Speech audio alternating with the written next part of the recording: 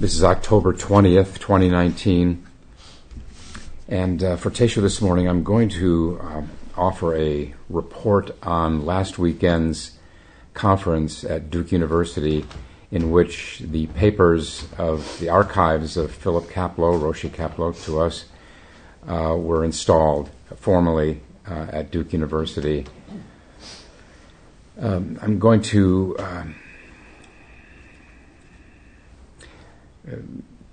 speak mostly from my own talk at that conference, but also touch on that of a couple of other people, a couple of other speakers. Before going, I heard from several Sangha members here who asked if it could be, if the talks there would be recorded or even live streamed, and I raised it with the organizer before going, and he balked just at the complications of doing that, including getting permission from all the speakers for it to be recorded. So it wasn't recorded, and so this is a kind of a report, assuming that a few people at least listening to this may have some interest in it. And it is an interesting story. Arnold Toynbee, the renowned historian in the 20th century, once said, "The coming of Buddhism to the West may well prove to be the most important event of the 20th century." And Philip Kapleau was right at the center of that. He wasn't the only American to bring Zen to the West. There's also, most notably, Robert Aitken. But there seemed to be something, can't speak so much, I never met Robert Aitken, Roshi, but there seemed to be something about Philip Kapleau that seemed, he was destined to bring Zen here and make it more fully American than Japanese. That's really the challenge of any Zen teacher whose training was mostly in Asia, is to adapt the teaching, the essence of the teaching, to this country, or whatever country it is, which is a never-ending koan for a teacher. It didn't stop with Roshi Kapleau. I'm working on it. I've always worked on it myself. It's challenging enough to adapt Zen to the West.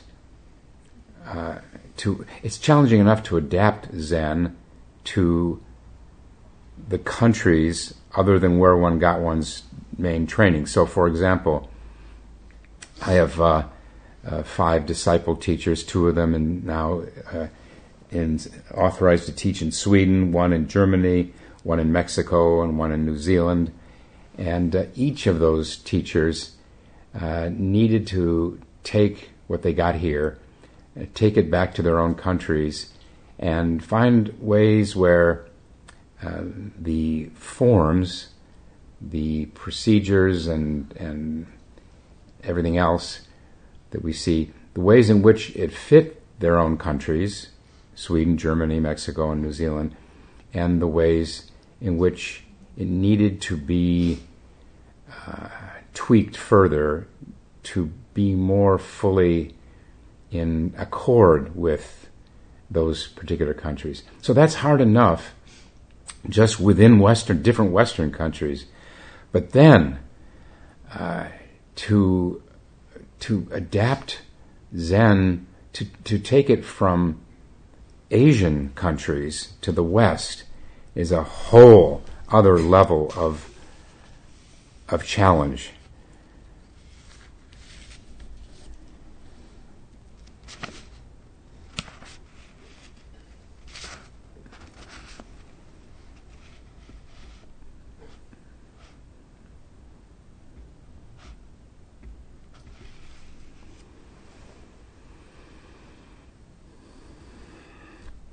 The conference opened. The first speaker was our own Rebecca Mendelsohn, who spent 5 years on staff here and then felt called to develop her academic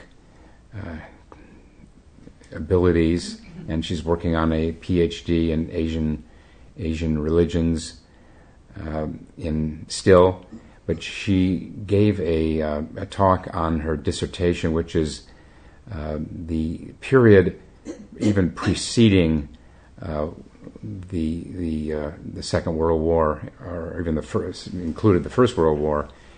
So just to sketch out a little bit of what she said, and some of which was news to me, was that Japan had its own Zen boom in the early 20th century, starting in the late 19th century, 1895 to 1930, I think is the span that she's been studying, and this followed the end of the Russo-Japanese War, in which Japan was left without two of its islands.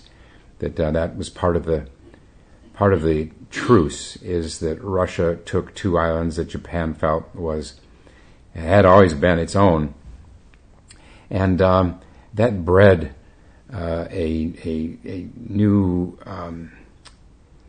to use Rebecca's word, a new ferocity in the country.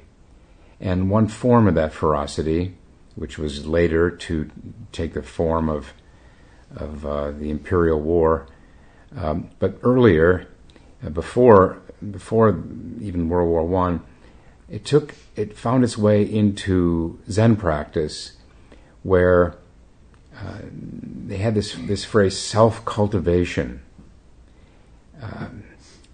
which was largely Kendo practice, Zen practice through Kendo. Kendo is sword and staff, the martial arts involving the sword.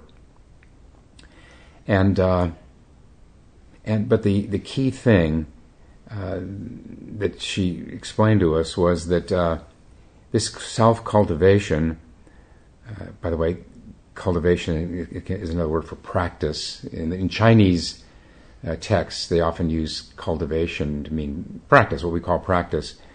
But this self-cultivation was largely for the sake of the nation, for others, more than for individual self-development. Or I suppose you could say it's also they're developing their abilities, their body-mind mastery, but always the emphasis on was for others, for the nation, which points to a strong Asian quality that is hardly found here, where individualism is so strong. It was news to me that Rebecca said that during this period, 1895 to 1930, the motivation was rarely to awaken to one's true nature, but was more for this idea of self-cultivation for the sake of others. But it included this ferocity again. And Harada Roshi, who was Roshi Kapleau's first teacher in Japan, his first main teacher, where he spent 3 years in a monastery with him, he brought this martial spirit, this ferocity, to the Soto school. There are two schools in Japan, primarily two schools, the Soto and the Rinzai school. And the Soto has always emphasized our original enlightenment that we all have in common, and we've never been without. Whereas the Rinzai school emphasizes the need to awaken to our innate enlightenment. Sometimes scholars say that the Soto school is more for farmers, for involving the patience and faith that is required of farmers to just stick with it, and the faith that it's working, and eventually will end up in awakening. Whereas in the Rinzai school, it was, they say the Rinzai school is more for generals. It's a more vigorous practice, more ferocious practice, where the emphasis is very strongly on awakening to it, not just to think that, okay, I'm innately enlightened, that sounds good, all right, so I'll just sort of coast along and try to keep my mind free of thoughts. So the Rinzai school is more goal-oriented, more, you might even say, aspirational, the need to become what we already are.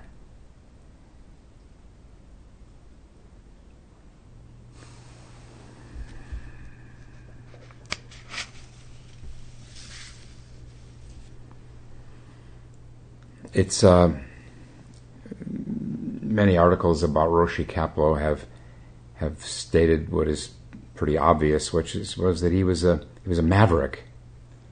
But then so was his first teacher, Harada Roshi. Harada Roshi didn't see why the Soto school and the Rinzai school had to be always separate. Why you had to choose one or the other, and he was quite revolutionary in the early 20th century in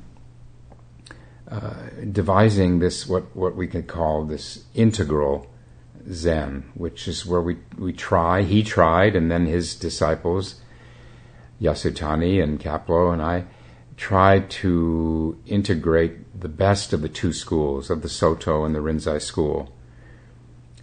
So he was criticized, Harada Roshi, for mixing these two. Roshi Kapleau always used to tell me in private that the Japanese hate mixtures. But Harada Roshi had the faith and the courage to bring the two together. And so we have this, sometimes in Japanese called the Sanbo Kyodan, Harada Yasutani line. He was also a maverick, Harada Roshi, that is. This is a little nugget that I hadn't heard before until last weekend, to take up the practice of yoga. That by and large, the Japanese have developed their own systems of body-mind training and the arts and all.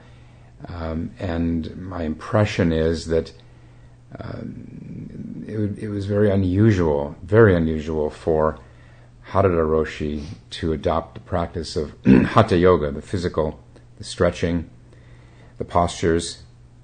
And this served Kapleau well, because when Kapleau arrived in Japan in 1953, he was extremely stiff.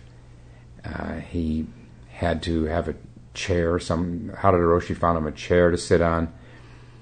But then he also, it seems, he learned Hatha Yoga, and he had the motivation to stick with it. And this is another quality we can revere in Philip Kapleau, is his self-discipline. A lot of us, at some point or other, learn some Hatha Yoga postures, but how many of us do it day in and day out? I don't. So, but he had this, Kapleau had this ferocious self-discipline. I think I never knew a day in my first 20 years with him that he didn't do Hatha Yoga.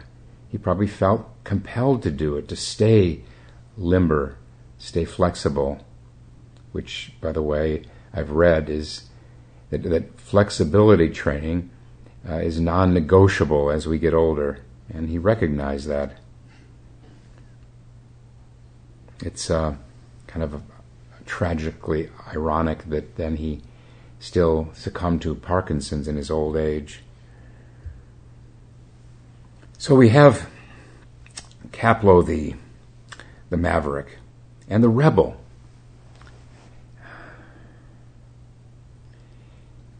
He was a rebel even as a teenager when he founded and became the first president of the high school atheist club. You could see there would be a way of a high school student, especially in the around 1930, would it be? Yeah, late 1920s, to stick a thumb in the eye of the high school authorities. At that time, it was much less common, certainly less fashionable than it is now to be an atheist. Well, he tried it out for a while. After all, he was an adolescent. He tried that for a while, and after first doing some, considering himself an agnostic, and then that ideology, that position of having no use for religion, came to a screeching halt through his 4 months at the Nuremberg trials, where he was the chief court reporter of the Nuremberg trials, and he was shredded emotionally by the testimony he heard in that courtroom. He used to quote someone else, as I forget who said, "All true religion begins with a cry, help." His what he considered his sophisticated position of atheism, when he was exposed to all of that in that trial, it just crumbled.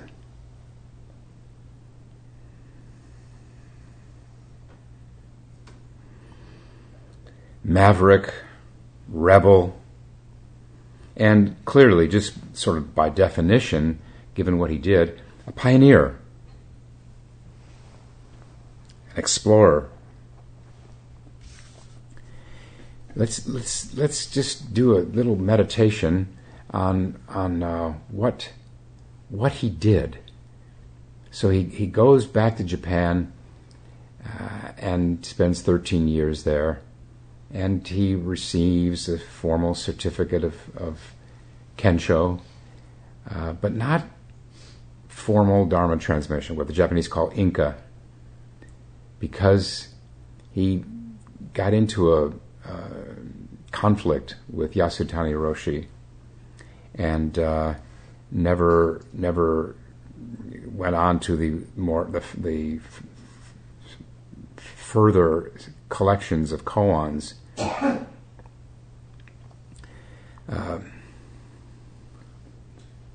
So he came here, found this group in Rochester that invited him to settle here, and somewhere in there, the mid-60s, 65, 66, he got in this tangle with his teacher, Yasutani Roshi, who had his own headstrong personality, character, and could not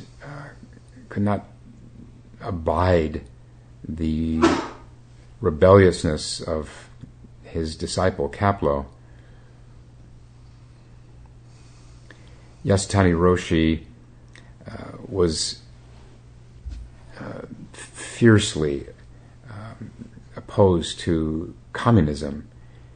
And my reading in preparation for last weekend, they traced it back to the Russo-Japanese War, where the Japanese came out on the short end of the stick, and Yasutani apparently just then developed a deep suspicion of Russians through communism, or vice versa, and then here we have Kapleau with his certificate of awakening and permission to teach. We have that too in our files, and in Yasutani's own hand calligraphy, and he comes back here to a country radically different than what he had left in 1953. The 60s were busting out all over the place: sex, drugs, rock and roll, the Vietnam War. Can you imagine the after 13 years in a very, very different culture, what it took for him to get his footing here, to come back to the United States in the mid-60s. The story that I'd always heard until our 50th reunion, the story I'd always heard about the breakup, the split between Yasutani and Kapleau, was there was only one specific issue that I ever heard, even from Roshi Kapleau himself, was that Roshi Kapleau recognized the need to translate the Prajnaparamita into English. The Prajnaparamita that had been translated into the tongue of every Buddhist country. The Chinese have their translation of the Prajnaparamita, the Indians, the Japanese, the Koreans, the Vietnamese. And I guess it came down to a question of the speed with which such a transition happens, where Kapleau felt we needed to do this sooner. We needed to in getting out of the gate, right out of the gate, we had to have this translation of the Prajnaparamita, which we still have to this day. And other, I think, I'm not sure, I haven't done any surveys, but I think most Zen centers in this country have English translations of the Prajnaparamita and some of the other chants that aren't precisely the same as ours, but that's just the way it is. So that's what I'd always heard. It was him wanting to translate the Prajnaparamita into English when Yasutani Roshi felt it was too soon. I think I've heard another take on this, is it just Yasutani Roshi wanting to maintain control of this fledgling Zen center here. And we see here quite a collision course. These two strong-minded and yes, pretty autocratic men were on. But what I learned at the 50th anniversary was that the real issue, I won't go into detail about the source of this, was one of the chief assistants to Roshi Kapleau when I came here in 1970. His name was Hugh Curran. But he was in between Yasutani and Kapleau at that time. He was actually going back and forth. He had been a student of Yasutani, and so Yasutani would send him to Kapleau to tell him this or that, and then Kapleau would send Hugh back to Yasutani to tell him his reply. And what Hugh said was, it was Kapleau's opposition to the Vietnam War. That was the issue.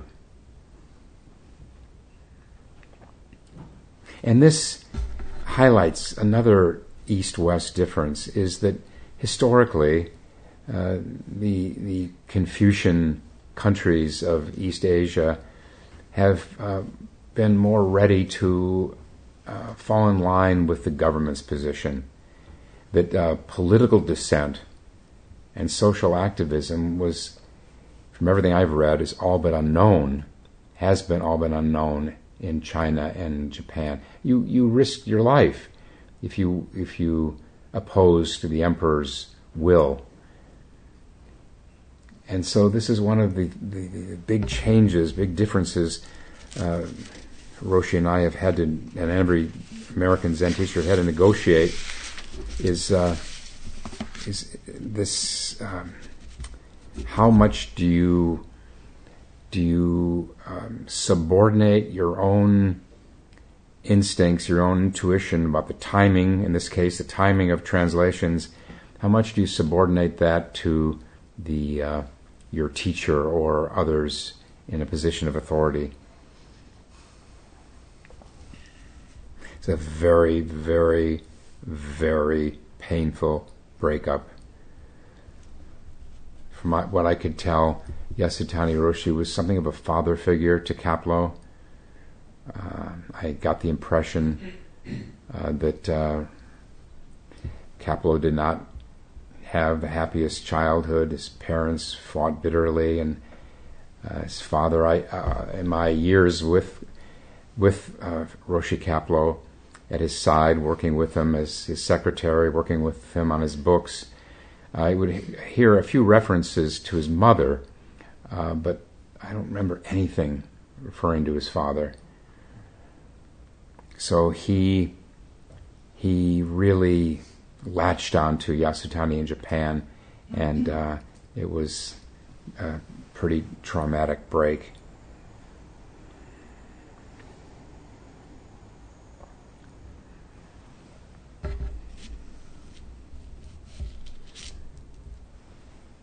In one of Roshi Kapleau's books, he says the following: everyone, enlightened or not, to one degree or another is hostage to their own culture. And this is a handicap for foreign teachers, whatever the country is. After the foreign teacher has helped us all they can, then the burden will be on the Western teachers to carry on in a way that will fit our culture.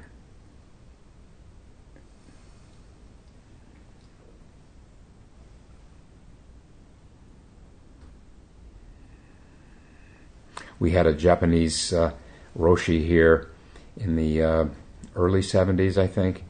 Sogen Roshi was his name, from Okinawa. And during the question period, we were telling him about all the problems we were having in those days. And at one point he said, "Don't worry, the first 100 years are the hardest."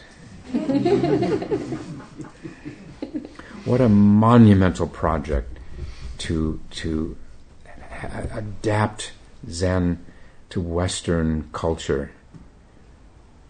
When you consider what headwinds are involved, to indigenize Zen in America, just starting with the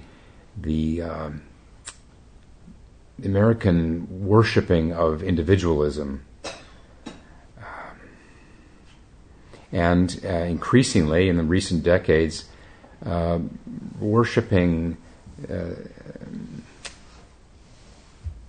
self-expressive individualism through opinions, and it's become just florid online, where you just gratuitously signal whether you like or dislike something.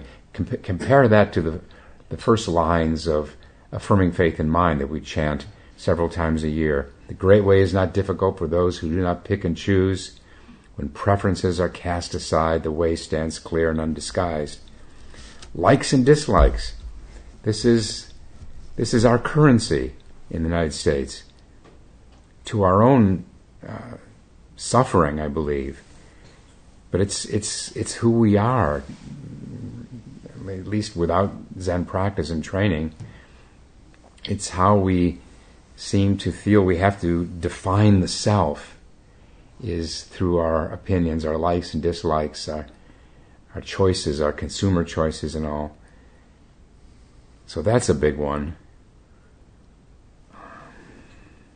He came here to a country, a Judeo-Christian country, that had little tradition of contemplative discipline.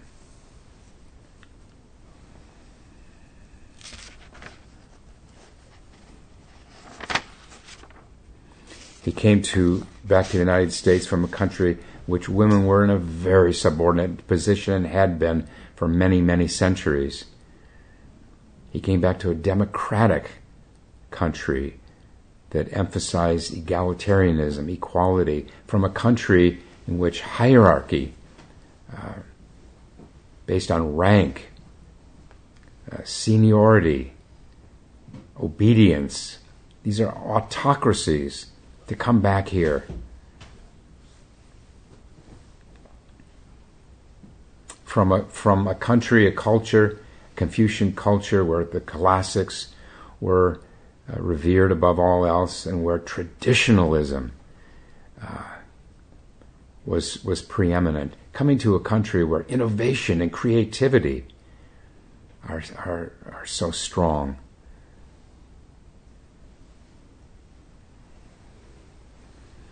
There's a book from, 30 or 40 years ago called Habits of the Heart. It's a deep dive into the American temperament, American character. It's a lot of quotations by de Tocqueville.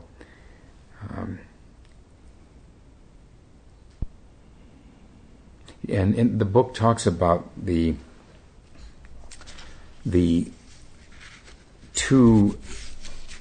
conflict in this country between fierce individualism and our urgent need for community and our commitment to one another. That is, another way of putting it is our private life and our private needs versus our public responsibilities. De Tocqueville himself said that the democratic citizen's concern for individual advancement and security versus religious and political participation. This is an ongoing project of its own now.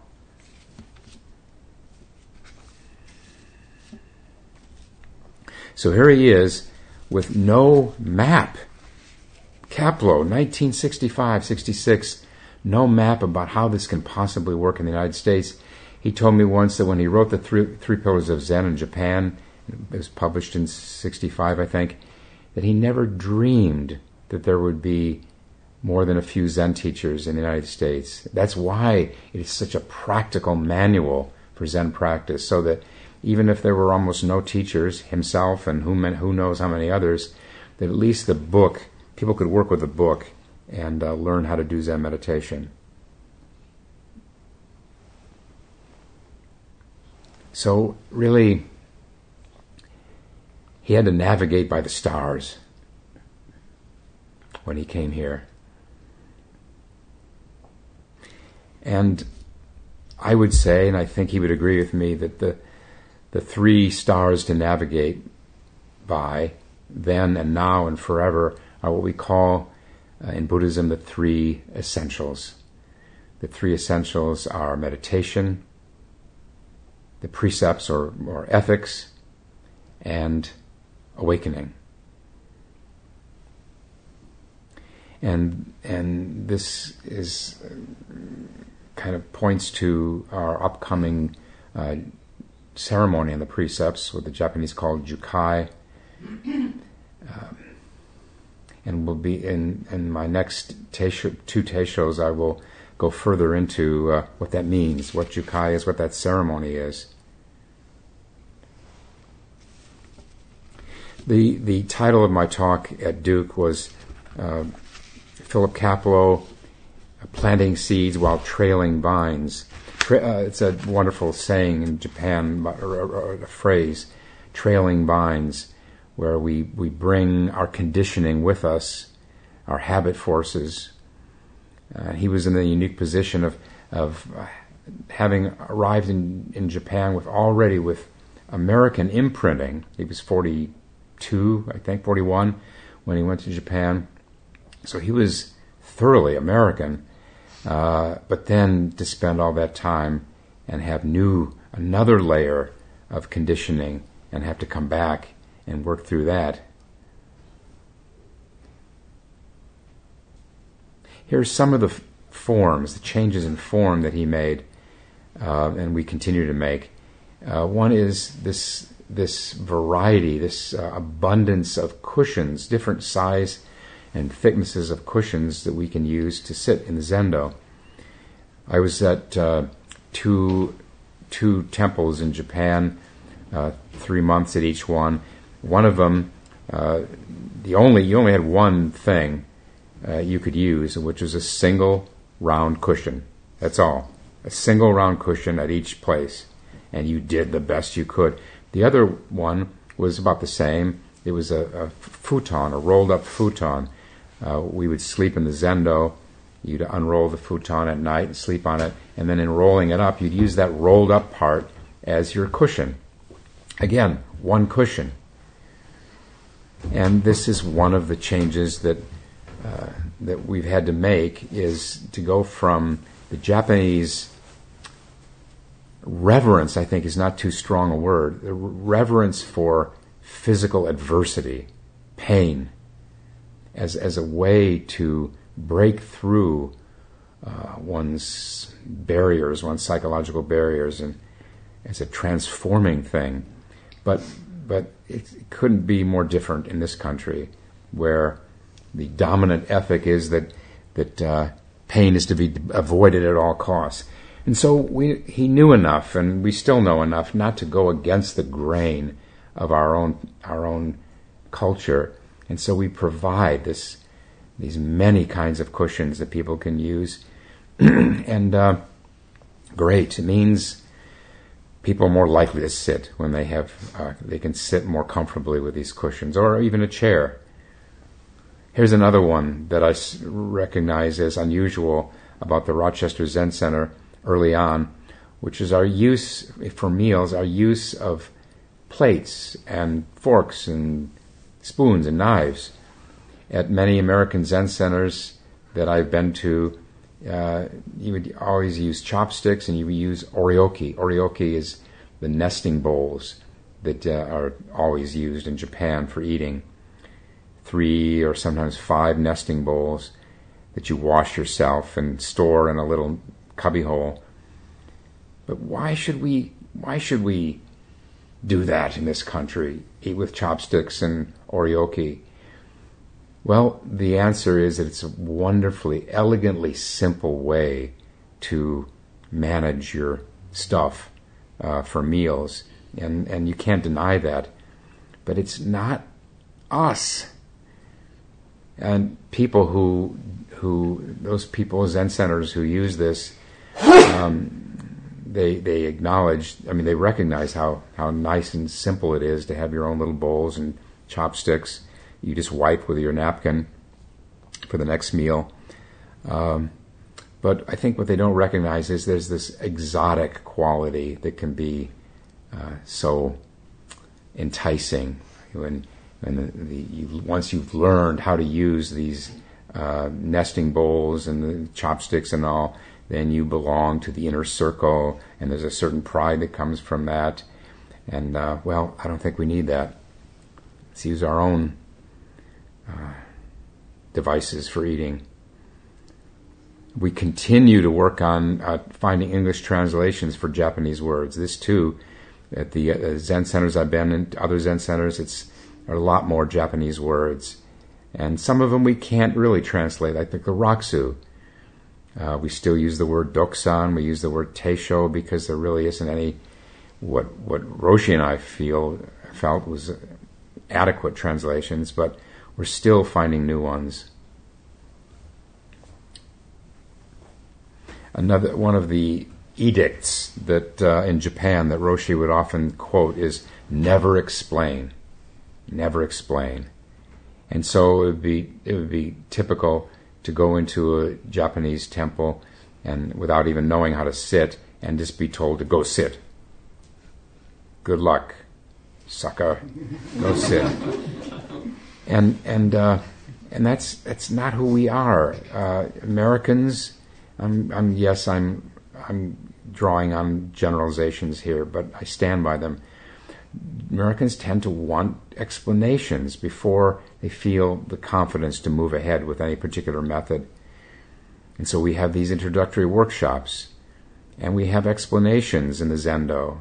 We have orientations for new people to help them navigate in this really our own culture here. We have fewer bows that we ask people to do here than in other Zen centers in the United States.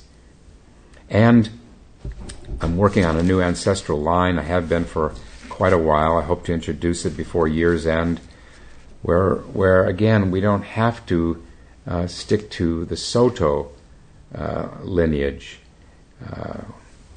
In my Teishos, I more often read from the Chinese Linchi or Rinzai teachers.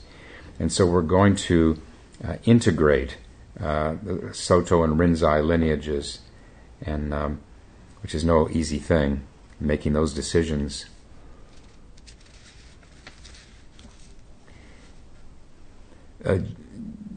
Japanese lineages, whether not just Rinzai versus Soto, but also within the Soto, the different lineages within Soto and the different lineages within Rinzai, are notoriously rivalrous.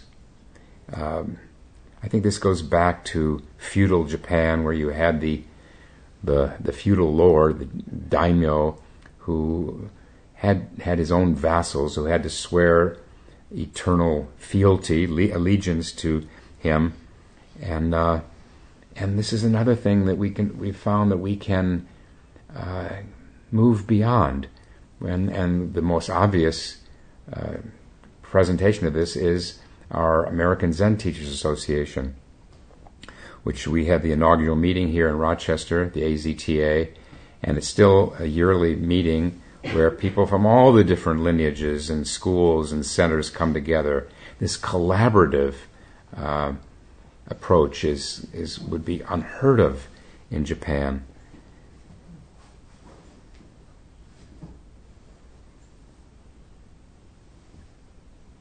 But maybe not above all, but another thing that Roshi Kapleau exemplified was this respect for upright conduct, the necessity of upright conduct. Remember, one of the three essentials, ethics or morality, the precepts, and how it doesn't matter what kind of experiences you've had, awakening or otherwise, if they aren't confirmed, if that wisdom is not confirmed through upright conduct, it has to be suspected as invalid or inadequate.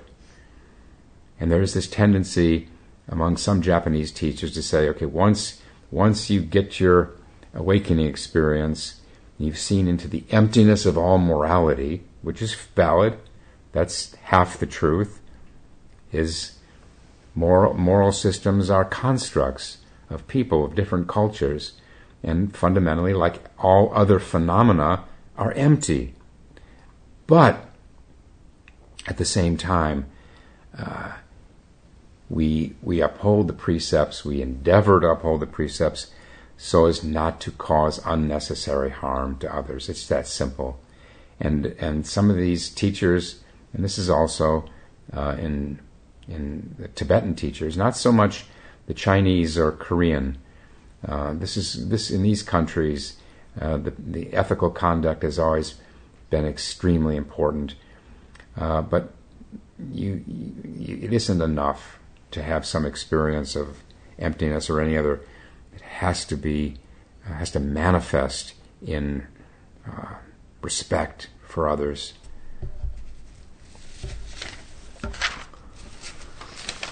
Well,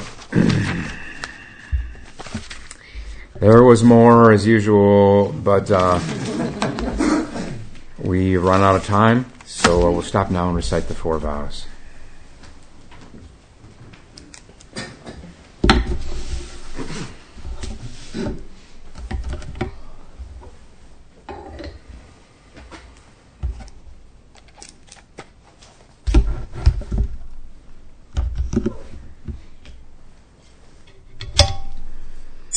All beings without number, I vow to liberate endless blind passions. I vow to uproot dharma gates beyond measure. I vow to penetrate the great way of Buddha. I vow to attain all beings without number. I vow to liberate endless blind passions. I vow to uproot dharma gates beyond measure. I vow to penetrate the great way of Buddha.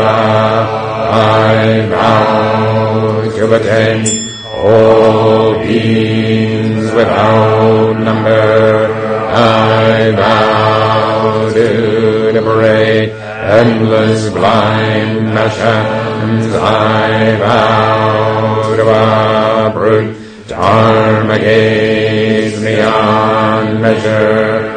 I vow to penetrate the great way of Buddha. I vow to attain